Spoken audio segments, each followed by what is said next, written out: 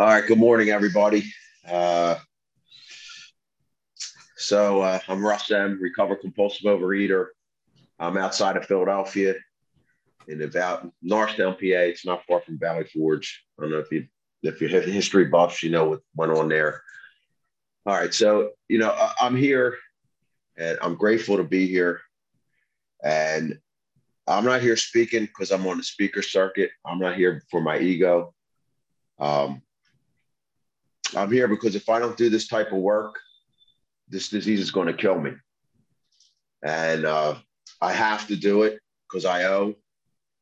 And I'm not I'm not the most articulate guy. I'm just a regular 9 to 5 ham and egger, and that got recovered through God's grace and mercy. I'm a stone cold junkie when it comes to the food. So when I first came into the program and I had a chance to qualify and I'd be asked, I want to blame it on a lot of things. Uh, my dad was alcoholic. My grandfathers both were alcoholics. My grandmother was a compulsive overeater. My mom had addiction issues. I want to blame it on all this stuff. I still don't want to realize that I was born this way with a disease since as long as I can remember. I could never put the food down. It's always been my savior. Even if I drank, if I was boozing it up a little bit, I always went back to the food. So to get that out of the way, this thing has ravaged me since I'm about 7 years old. I've tried everything. I tried, as a kid, the embarrassing things that, not being able to get a girlfriend, people looking you down, all the vanity type stuff. But I had this underlying simmering tension about life. And the gist of it is that I'm wired as an addict. And I don't know, maybe we should have some kind of schooling for people that feel this way. I don't know. I'm just talking out of my, just talking here. Because if we can't manage life, we go to our addictive. We got to get numb. So I was doing that my whole life. My whole life was a binge for about 45 years. I had a patch of maybe 4 or 5 years where I slimmed up and I went on a diet. But I wasted at least over 100 grand just in one area, just maybe gym memberships, the pills, the potions, the protein powders, this diet, that gym membership, the workout, the clothes. I blew a lot of money that way. I busted up a lot of relationships because I want things my way. And I will walk over you. And when things don't go my way, I'll walk over you to get my hit. I didn't care if it was my wife or my kids. I didn't care if it was my best friends or my parents. I'm a stone cold junkie when it comes to this disease. And I don't know how to put it any other way. So I've battled it for many years. And I'm a chiropractor. That's what I am. You say attitude adjustment. When I heard that, I said, man, I could give somebody the attitude adjustment. They tease me. You give somebody an attitude. I just adjust people. I don't give them an attitude adjustment. But when I was heading into chiropractic school, it was unraveling for me. So I was about 25 years old. But I found, the love of my life was put in my path, and things seemed to be good. But when I got to school, everything came crashing down because I didn't know how to deal with the stress. So I ballooned off. I put a lot of weight on, and I kept eating, and then it subsided. There's a progressiveness to this illness where it doesn't always hit all at one shot, but it was constant tension behind me throughout my whole life. There's always something simmering in the background. There's always like that obsession with food that I just couldn't put down. But I always had the newest thing to get me slim.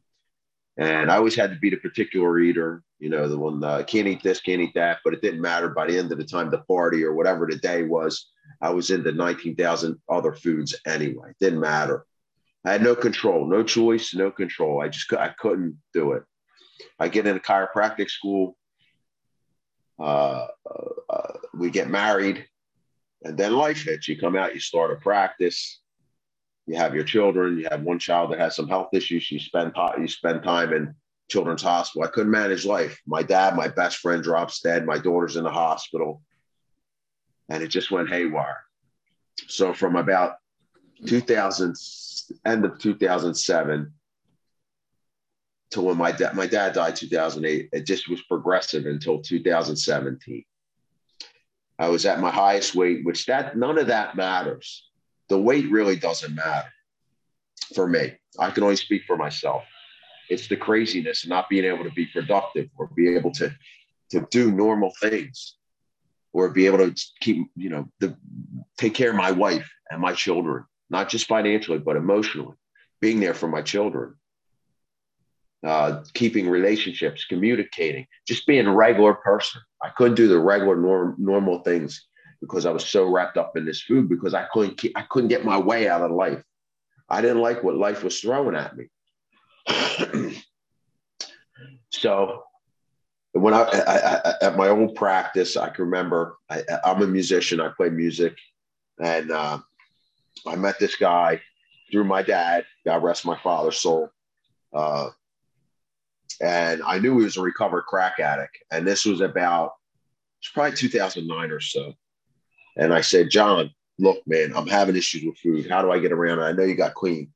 And he says, maybe you should try a 12-step program. They have that for food. I'm like, what do I need that food for? That's for weak people.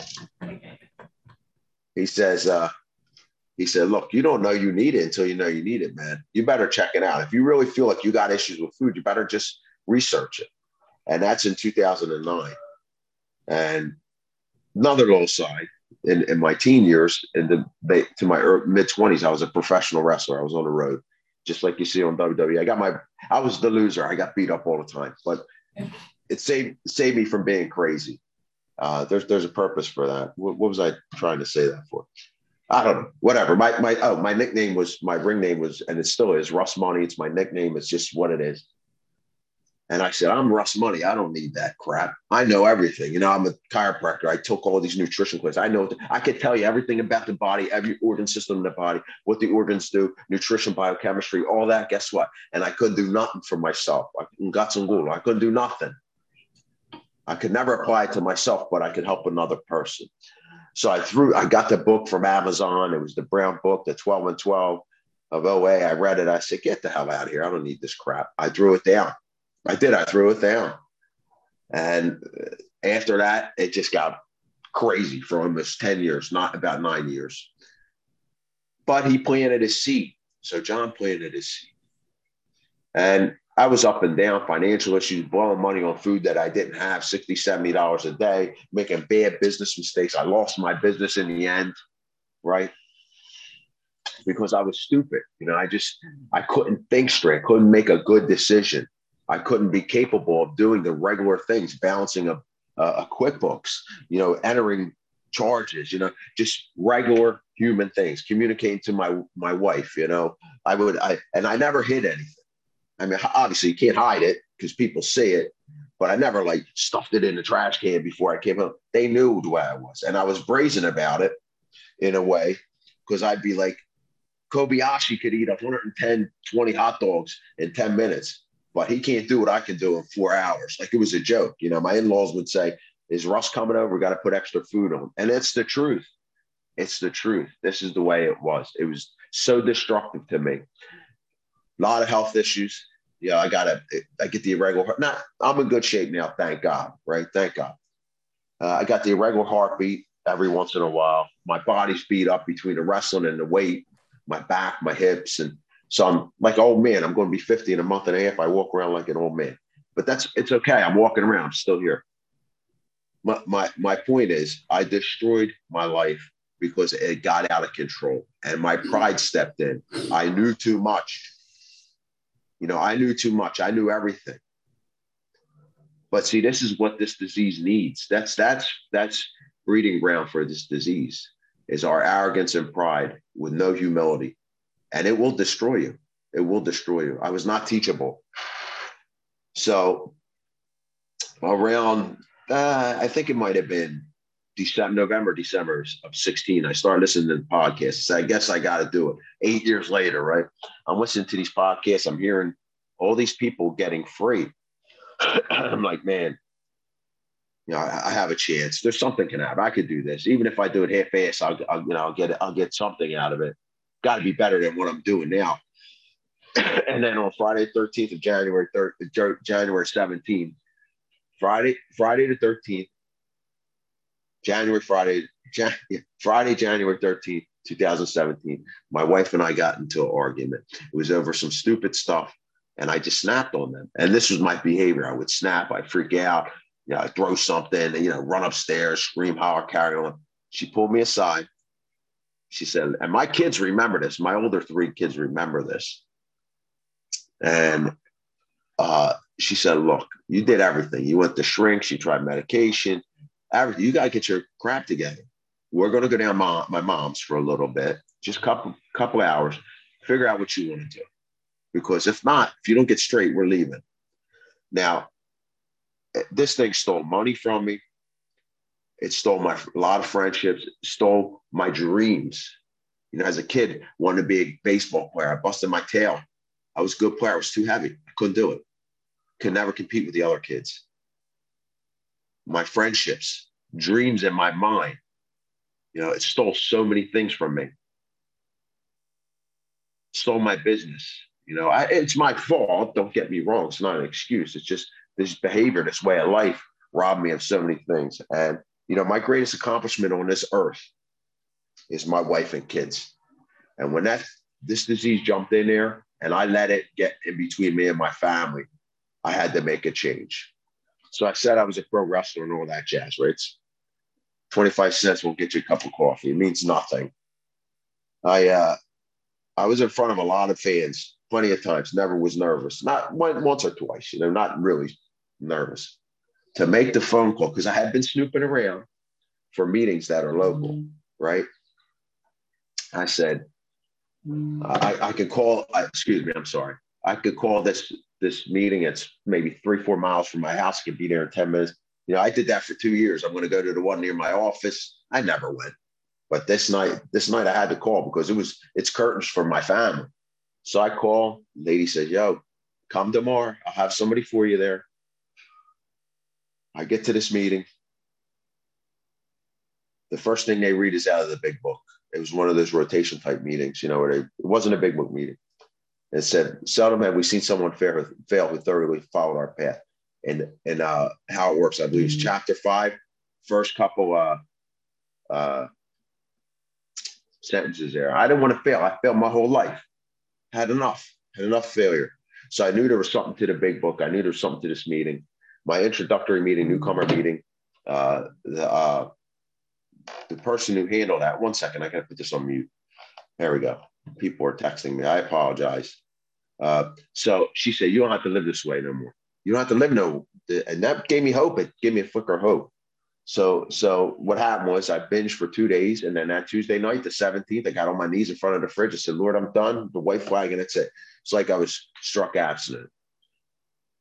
I get a sponsor. He's more of a food sponsor. We're not working steps for about 3 months. I was losing my mind because I was treading water. I wasn't working the steps. This is a 12-step program. I have to work the steps. And I knew who I am, that I will be back in the food as quick as you can be if I didn't work the solution. It's just was something in my heart. I just knew it. So I would go to all these meetings, in-person meetings, and I get this little pamphlet for Vision for You. It's a phone meeting. So I jump on that Vision for You. It's a big book meeting. I hear the people I heard on the podcast. Sure enough, within a week, one of the guys reached out to me. He's one of my best buddies now in program. He got me to a sponsor. We worked the steps, and the rest is history. So my recovery has come through the big book of Alcoholics Anonymous. I can't speak for nobody else except me. I am a big book thumper. I'm happy to say it. And I might say things that offend you or hurt your feelings. I'm not trying to do that. I know for me, I'm a junkie. I got issues. I can't do it with tools, or I can't do it with other stuff. I have to do it with the big book, because if I do it through the big book, the tools, the everything that is that big word encompasses, whatever, everything's collected in that's included in those tools of OA is in that big book. Because if you do them the way it's laid out that way, you'll hit every tool that you need to hit. The tools are the foundation or the supports to the steps. But if you ain't working the steps, you're not going to get free. I'm not going to get free. And I have to do it. That's why I'm on this meeting. That's why I got to talk to my sponsor every day. I have to pray every day. This is a way of life. There's no way else. And after a while, when I think of it, I'm like, this is BS. I could have done this on my own. Then I look back in my head because I still got an ego. I still battle it. You know, the character defects have not been taken away like that. I look back where I was. Now I have a relationship. My wife and I are best friends. I got children that I'm really, God's repairing this, man. I have my own business again. It's what it is. You know, I'm paying my bills. You know, I'm not in the poorhouse. I got a band with my children. We play all over the place. My kids didn't want to talk to me all that time. Now we're tight.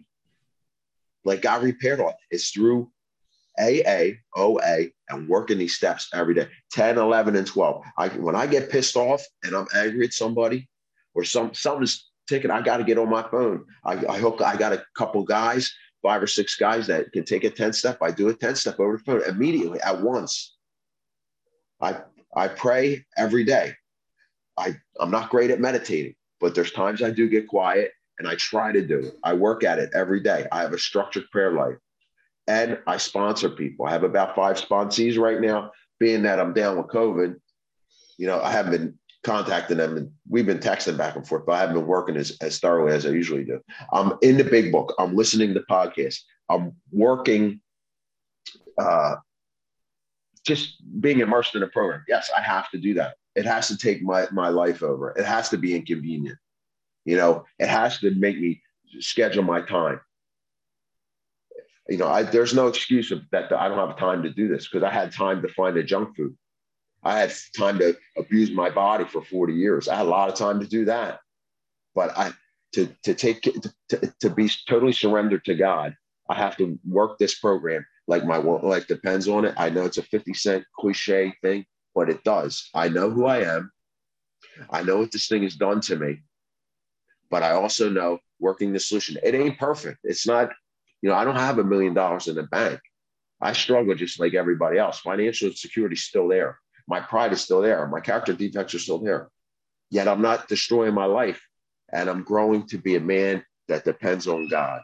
And that's the only reason I'm only here on this meeting through the grace of God. And that's it. You call it what you want. I don't know what else to tell you because only God can put me back together. I tried everything. I tried it all. And I was an utter miserable failure, losing everything. And that's the gist of it. You know, I just got to trust God. And that's the root of all of it. You know, my anxiety comes from not having faith and trust in God taking care of me. Like, I think I know what I want. I don't know. I don't even know what I need. I have no clue. The more and more I do this work, the more and more I shed the layers of the onion. I know I still don't know what's going on. The food is just a symptom. The weight is just a symptom. To be the best version of myself, to be the best person I can be, I got to continue to work and God will reveal it to me and then I can just hand it over to him. And it's not an easy thing. It's inconvenient sometimes it's a pain in the rear end. And I'm sure my sponsees feel that same way about me and my sponsor does too. It's inconvenient, but it wasn't inconvenient when I was abusing food and destroying my life. So I am intense. I am a big book thumper. I am crazy about it because if I'm not crazy about this, I'm going to be crazy about this addiction and the obsession is going to kick in and forget it. I'll be in a van down by the river. I'll be dead. Either I'm going to die of a heart attack or I'll be dying as I go through life, losing everything again. So that's the gist of my story. It's only through the grace of God that I could be free. And if you ever need my help, I'll share my phone number, whatever I can do to help you. Because I owe. Thank you for letting me share.